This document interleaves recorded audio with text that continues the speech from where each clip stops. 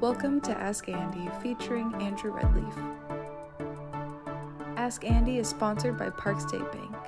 Visit www.parkstatebank.com for all your banking needs. Today I want to talk a little bit about what's going on in the banking sector, regional banks, and in particular, it's a little bit unusual for one of my podcasts in that this is something I actually know a fair amount about. And I would start by putting my 2 cents of effort into correcting a widespread public perception which is just wrong on both the left and the right. You hear rhetoric that bankers took a whole bunch of unwarranted risk and now they're getting bailed out. This, in my considered opinion, is wrong on both counts. First of all, at least what's happened so far and is likely to be the ongoing script, it's depositors that have been reassured. At this point, we don't know if they've in fact been bailed out. It may turn out to be the case that yes, some funds from the bank insurance funds go to what were technically uninsured depositors at closed institutions. But it's also distinctly possible that bank assets completely cover all depositors. And bank shareholders and bank bondholders in the failed banks are certainly not getting any sort of a bailout. It's clear that Silicon Valley Bank shareholders will be wiped out. And that's, sort of $20 billion of equity vanished. Taxpayers, the government, etc., are not going to put shareholders back in the position that they were. Now, it is true that Silicon Valley Bank and the mid-sized banking sector more generally had somewhat more interest rate risk than both the market perceived and perhaps than was prudent. But a public perception that in a wholesale way banks were taking stupid risks is wrong. And in fact, to the extent that banks were fueling unwarranted speculation, it was unwarranted speculation by the U.S. government. In terms of what ought to happen, I think the widespread public perception and exploitation by both politicians from the left and from the right, the widespread acceptance of the notion that sort of any policy amounts to bailing bankers out for wild risk-taking and speculation is actually an obstacle to what ought to happen. And it shouldn't be the case that mid-sized businesses are required to be bank analysts and are required to determine the soundness of their bank's banking practices or to have the extra expense of splitting up their banking into $250,000 chunks. To the extent that the banking system is central to the payment system, and the payment system requires float, people to, hold money against payments they'll have to make in the future and in the event of receipts being delayed. That system should be fully insured and covered. It is a corollary of that, of course, is that bank risk-taking needs to be regulated and controlled, both in terms of required capital and permitted risk-taking. I would add further that really since '08, but in spades in 2020, government policy loaded the banks with deposits, mostly of very short-term duration. And one should ask, before one condemns the private bankers, what it is exactly that they were supposed to do with that money, realizing if they match funded it, if in fact for all their short-term deposits they only bought AAA short-term assets, they would be losing money, and eventually, if you're losing money, eventually you do go broke. So if the bankers did that, which in hindsight might be the suggestion, they in fact would go broke slowly. So it is the nature of a banking system and really a function that we expect and need for banks to both take a little bit of credit risk and further a little bit of duration risk. The classic borrowing short and lending long. And in this case, a lot of the lending was not in the 30-year range, but more like 3 to 5. And further, until, quite recently, the Fed was telling everybody that they would raise rates to somewhere between 2 and 3%, and then they would stop. Now, of course, that wasn't law, and it was always caveated with being data dependent, and it was predicated, at least in a major degree, on inflation being more transitory than the Fed thought. But, nonetheless, these were pronouncements from a government source that probably, at least, has the power to do as they say. I think one of the things that events should demonstrate and make clear is the Fed has very blunt instruments, both in terms of maintaining employment, but in particularly in controlling inflation. The Fed, in setting short-term interest rates, primarily affects asset prices, and this in turn primarily affects wealthy people and wealthy individuals in the short term, until in fact it becomes severe enough that it breaks the financial system and impairs all lending activity, as was kind of the metaphor for the Greenspan of the Maestro hagiography, the deification of Alan Greenspan, the notion that they can move the dials a little bit and steer the economy exactly as they want it. The Fed has very blunt instruments, and they can shatter the economy, and they can move policy incrementally, but it's not the case that incremental moves in policy have incremental effects on the economy, and therefore everything can be smoothed out. As we've sort of witnessed, it's more realistic to think that incremental moves have almost no effect until there's a tipping point and something breaks.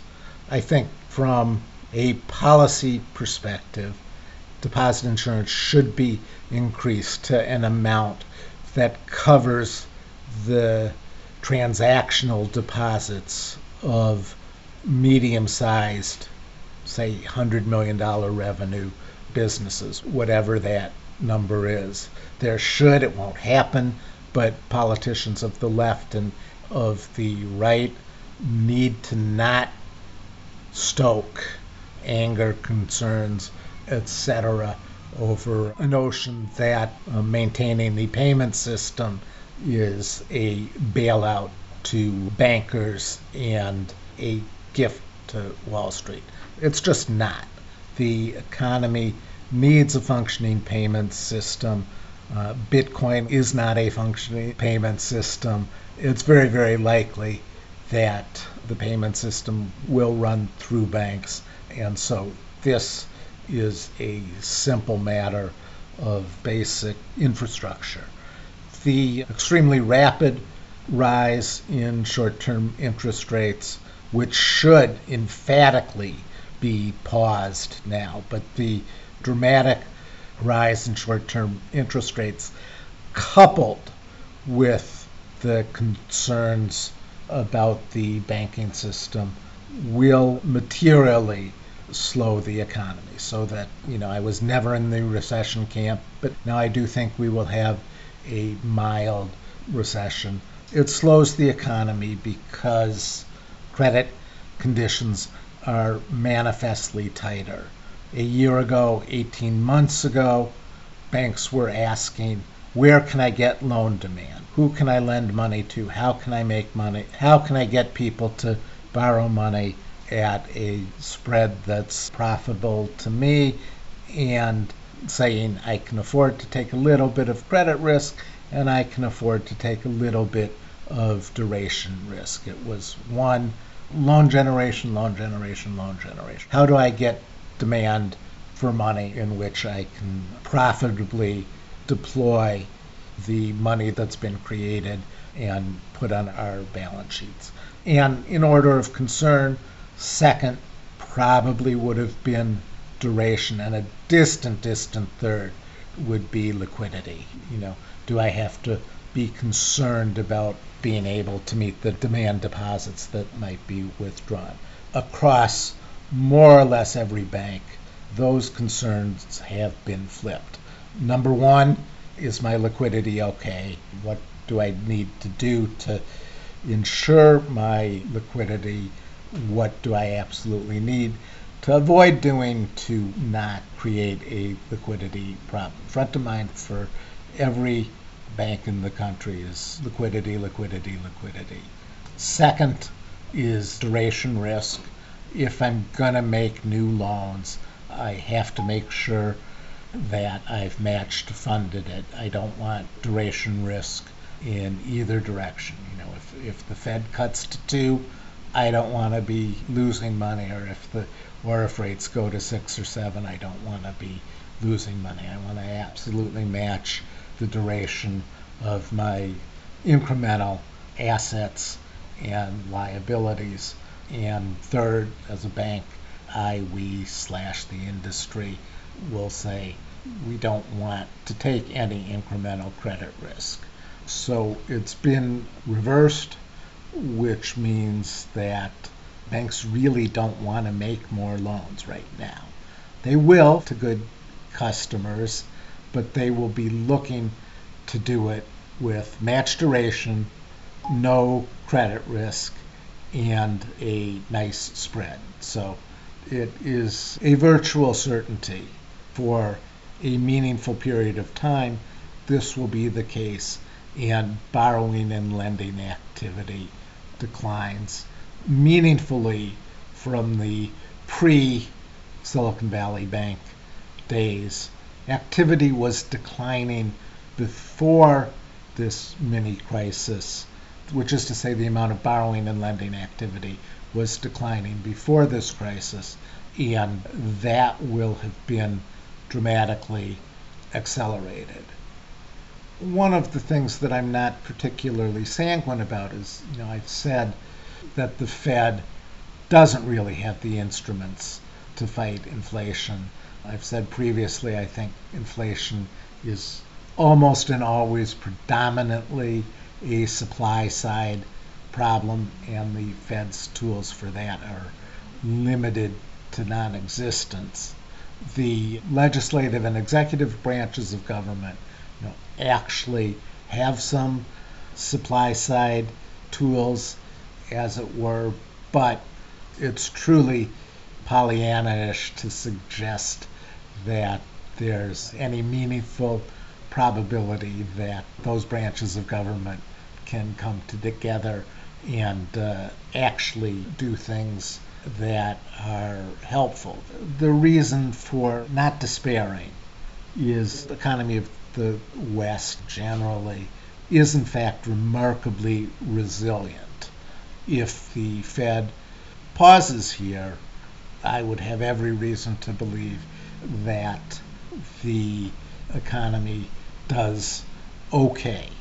And I think It's a dangerous notion to think that the Fed has control or the ability to single-handedly achieve its dual mandate of full employment and price stability.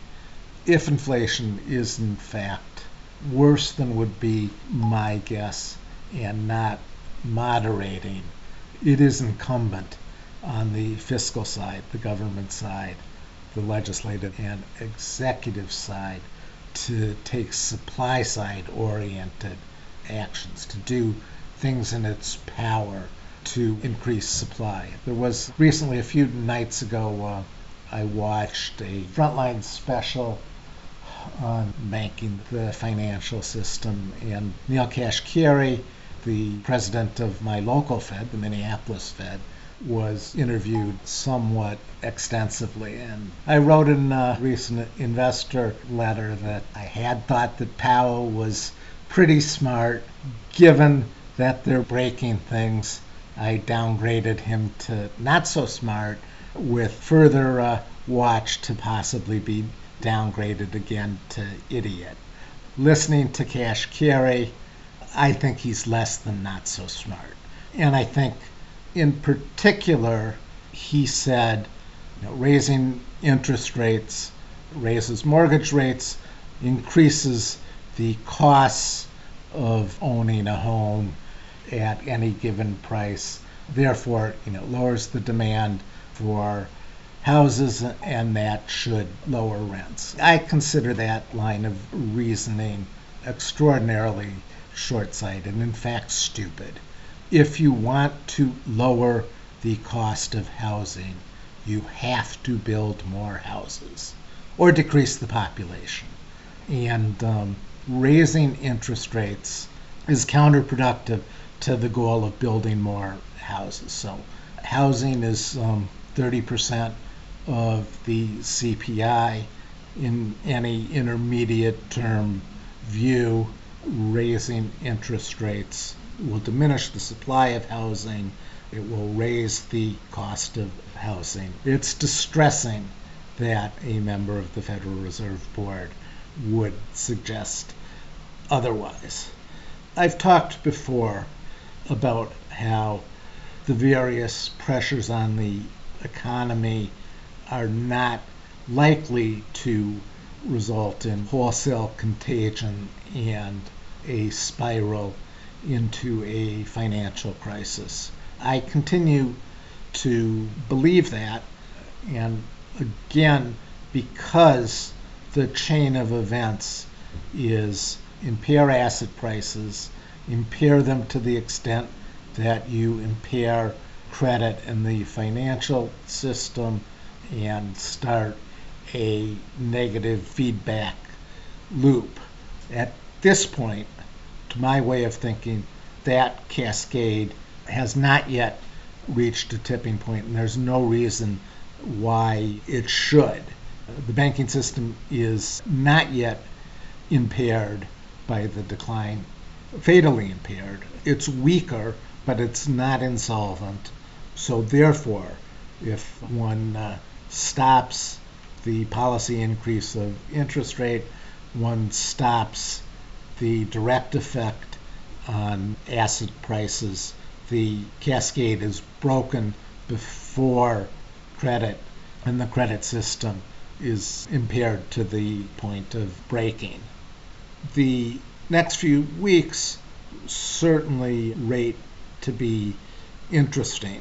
It's in the next few weeks that I would expect that clarity is brought to the question of whether there will be a cascade of asset prices, credit, the real economy. As of today, I continue to think that's by far the most likely option. As always, I welcome questions and comments. Thank you for listening to Ask Andy. If you would like to submit a question, please email askandypodcast@gmail.com. Ask Andy is sponsored by Park State Bank. Visit www.parkstatebank.com for all your banking needs.